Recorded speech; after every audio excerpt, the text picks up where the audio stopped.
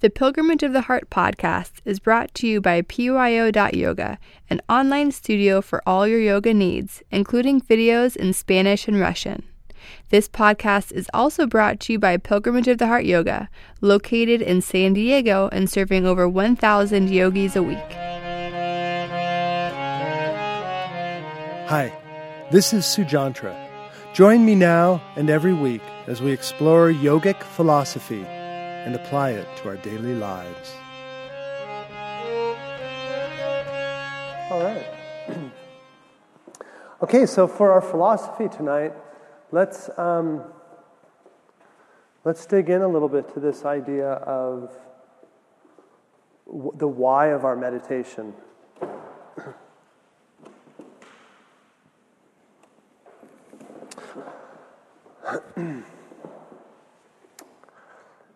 And so, am I right with the basic idea that the first thing, like when you start to ask yourself why you want to meditate, that you come up with a quality? So when you first asked yourselves, why do you want to meditate? Is it for a quality? Inga, what was your experience? Yeah, I was thinking about bringing more happiness. More happiness, okay. And what did anyone else have that response to your why? Was a quality or an energy, or what about for you, Mike? My reason for meditation is stillness. Stillness, okay. Stillness of mind. Okay. Anybody else want to share what their initial reason was? I guess I could say, I think it's February, it's about to turn spring. My mind's like this cluttered room I need to empty. And I just don't know where to begin to clear it out so I can focus. So the quality was Cluttered out, yep. like more clear. Okay. Myself. Good. More clarity. And then, so let's take that as an example. So looking at oneself and saying, okay, I want more clarity, then I think it's then when you go like to the deeper why, then you can start to look at what the clutter is. Or what was your quality, Inga? Happiness, right. So if we look at the happiness, then going deeper, and not to speak personally about Inga's life, but what might we discover, either theoretically or you can just say from your own experience, what might we discover if that would be a source of unhappiness? What might be something? Problem at work. Right, so the problem at work is causing unhappiness, situation at work, causing unhappiness, and so we come to the meditation for happiness. What might be another example? When I asked myself the question again, I kind of came back to that it's sometimes my thinking and like my irritability or even sometimes anger that prevents me from being happy at times. Could be my thoughts. So all of the thoughts that are going on, or the irritability. And then, what if we asked, what's making me irritable, right? And then we could follow that line of inquiry, because one of the ideas in the Indian philosophy or in the our human state is that in our essence, the nature of the self, the nature of our deepest being, is pure happiness, or is pure joy or peace. And so in the writings of yoga, it says that the self, capital S, not like the ego self, but the capital S, the deepest self that we are. The nature of the self is happiness. That's our foundation. And so if we imagine that we have this core of this happiness or this joy or this effulgence, however you want to visualize it, light or beauty, but what happens is it gets covered. And so then so here's this peace and this harmony, this happiness, and then there's this covering, and then we're on the outside of the covering having our experience of life. And it's primarily with our awareness turned outward. And that becomes that shift in awareness between focusing outward and inward, the breath technique that we did, the listening, is a really good example, because on one hand, you're listening to the flute music, you hear it outside of you, and then you try to focus in on your breathing, that Ujjayi breath. Did anybody was anyone not able to find that, the sound of the breath? Everyone got it? Okay. So, and that's a more internal sound, right? So that begins to show you how you can turn your awareness inward, or from environment into your internal sense. And so the same idea in meditation is that you learn to, instead of always be focusing outward on outer circumstances or situations or thoughts, that you learn to be able to turn inward and reconnect with that deeper peace. But then the challenge is, how do you break through however you want to think of it, how do you break through the world of thought that you've created that separates you from that deeper part of yourself, or the life circumstances you've created or that you're allowing to continue that are kind of blocking that?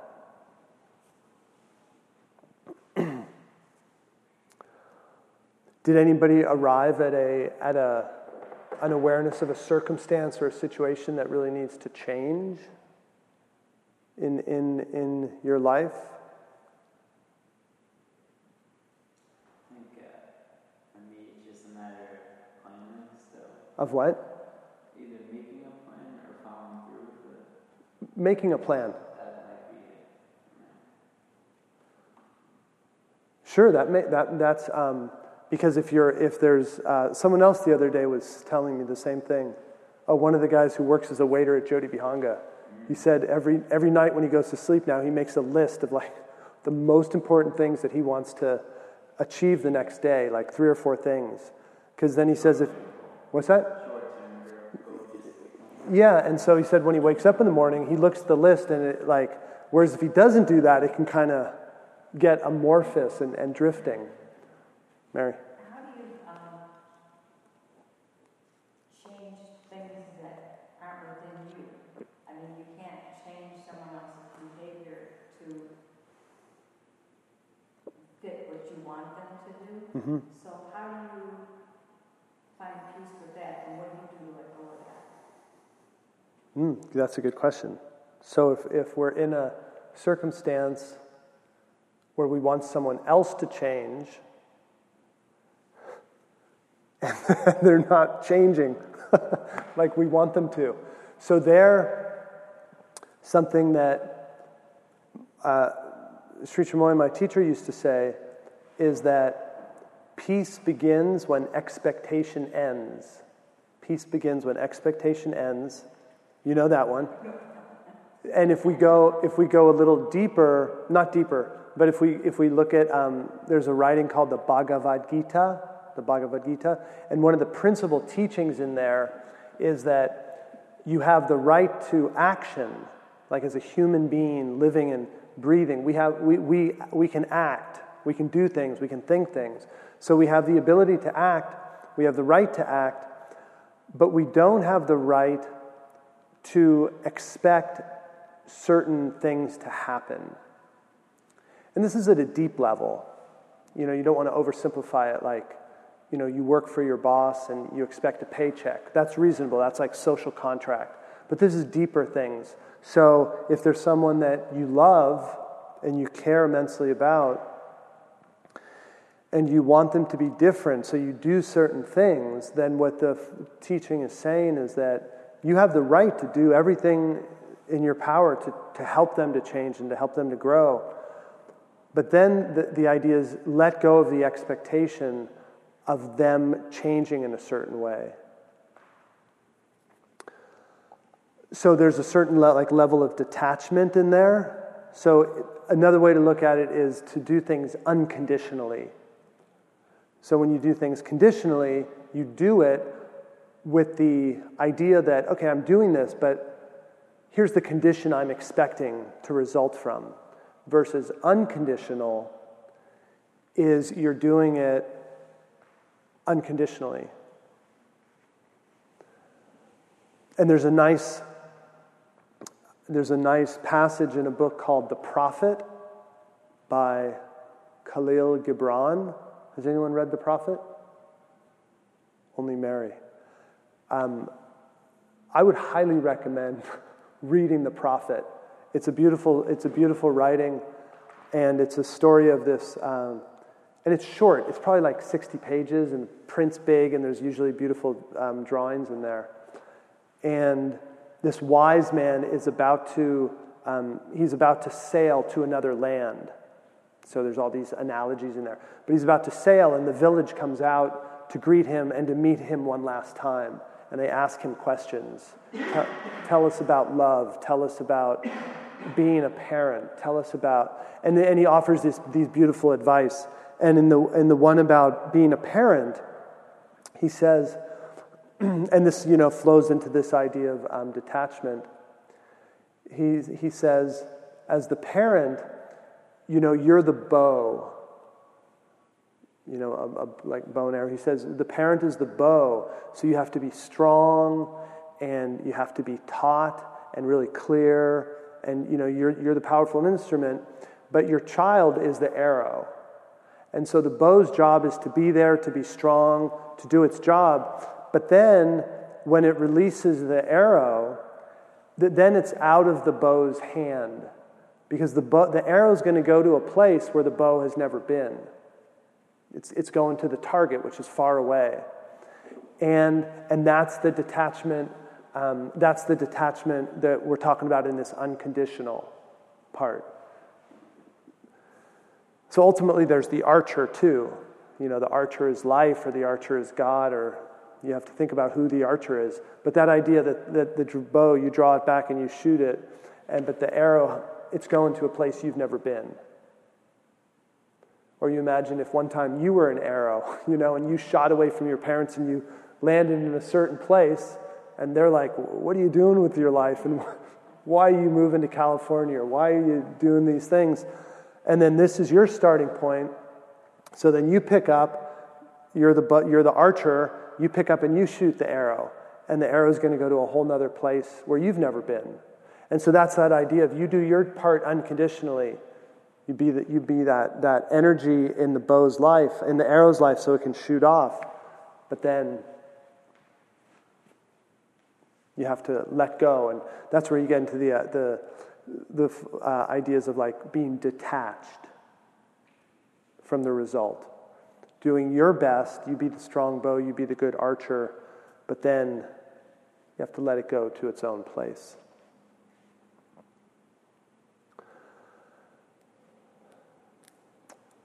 And so Mary had mentioned, how do you deal with circumstances or people that are not the way we want? So there's one way to deal with them. What's another way? If people around you, if the way they're being is not nurturing you, is not giving you peace or life energy. Making you move yourself in the situation. Right. So to make to make a change in a situation.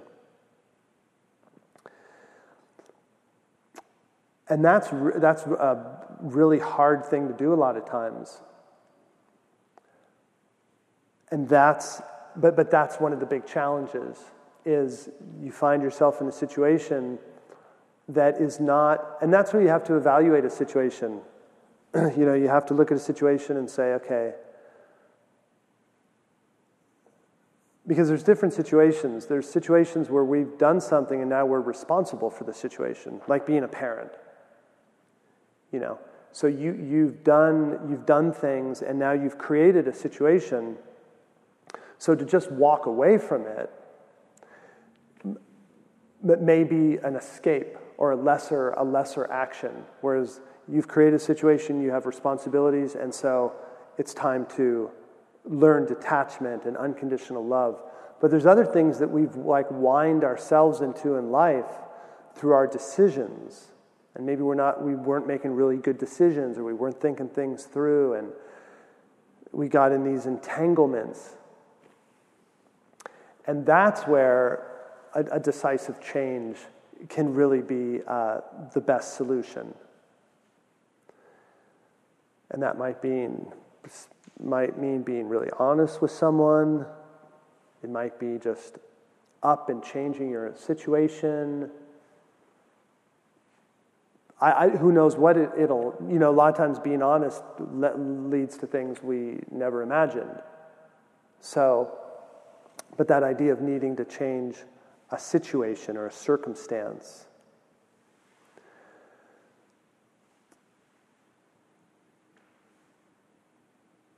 Because you definitely, if you have a responsibility, you definitely don't want to start running away from it.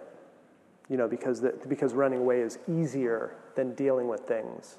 So that's where you have to really look at your situations and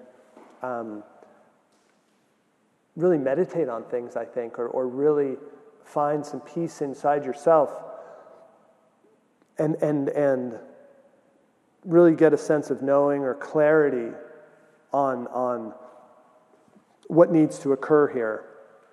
Because again, a lot of times it's a shift in your attitude, it's some personal growth needs to happen just in your relationship to the situation. Other times you have to bring a change to the situation.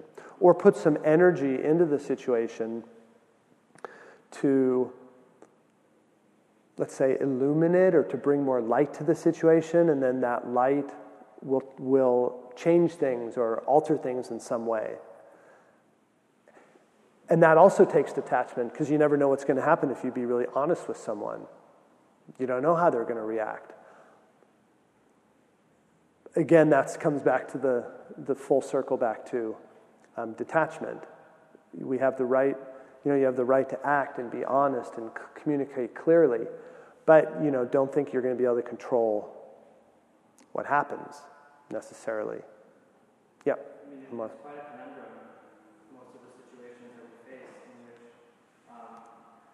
we're really confused about, should we exert patience and let go of expectation, or should we make some kind of move to do something?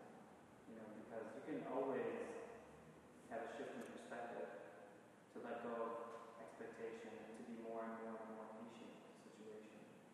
But I'm not sure that's always the most skillful way to deal with it, but it's hard to know. At the same time, the idea is that in deep inside in your heart, you do know that inside you that there is that knowing, and so I would say you start with attitude, and you see if that's doing it. Because if you can really get to a place of unconditional love or real acceptance or forgiveness or whatever you need to bring to the situation, if you bring that to the situation with all your heart, then I think if you can get to that depth of yourself and offer that into the situation, you're going to see really clearly what needs to occur next. Because in that action of that internal change within yourself, there's going to be so much clarity that comes with that. Because it's also going to have an effect on the situation. So the situation, that situation can change. But also what happens is a lot of times we're looking at a situation and everything's in a certain format. You know, we're looking at the scene and there's the scene. But as soon as you start to change, then the scene starts to change. Because it's not like we're not connected to our environment. And so as you start to make changes within yourself, it affects that direct circumstance, but it also starts to affect everything going on around you. And so all of a sudden, it's a different picture, and you look and you say, oh, I didn't think of that, or there's that too. And so trusting that as you get clear within yourself, then that clarity will apply to the situation also. Okay, so in your my suggestion during the week is in your own meditation, once you get into that place of peace within yourself, so do your conscious relaxation, do your concentration, find your inner peace, and then you can start to visualize the situation or visualize the interaction you need to have or whatever it is, and then from that place of peace, visualize it. But what you don't want to do is, if there's a real challenge in your life, you don't want to start out by focusing on that, because it'll probably overwhelm you, as it is currently maybe overwhelming you. Whereas if you sit down first, get your peace, get your calmness, might mean getting some exercise, whatever it is, before you sit down, and then find that peace within yourself, and then start to play with the situation. And maybe starting with what inwardly you can shift around or what you can bring to the situation. And then if you can visualize it, there's a really good chance the next time that situation arises, you can remember, oh yeah, take a couple rolls of your shoulders and there you go. Say what needs to be said or do whatever. Okay, good. Well, thanks for your insights, everyone. And look forward to seeing everyone next week. Thanks.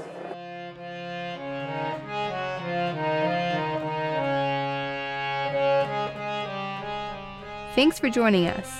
This has been a production of Pilgrimage of the Heart Yoga. Join us at our studios here in San Diego or visit us online at pyo.yoga. Namaste.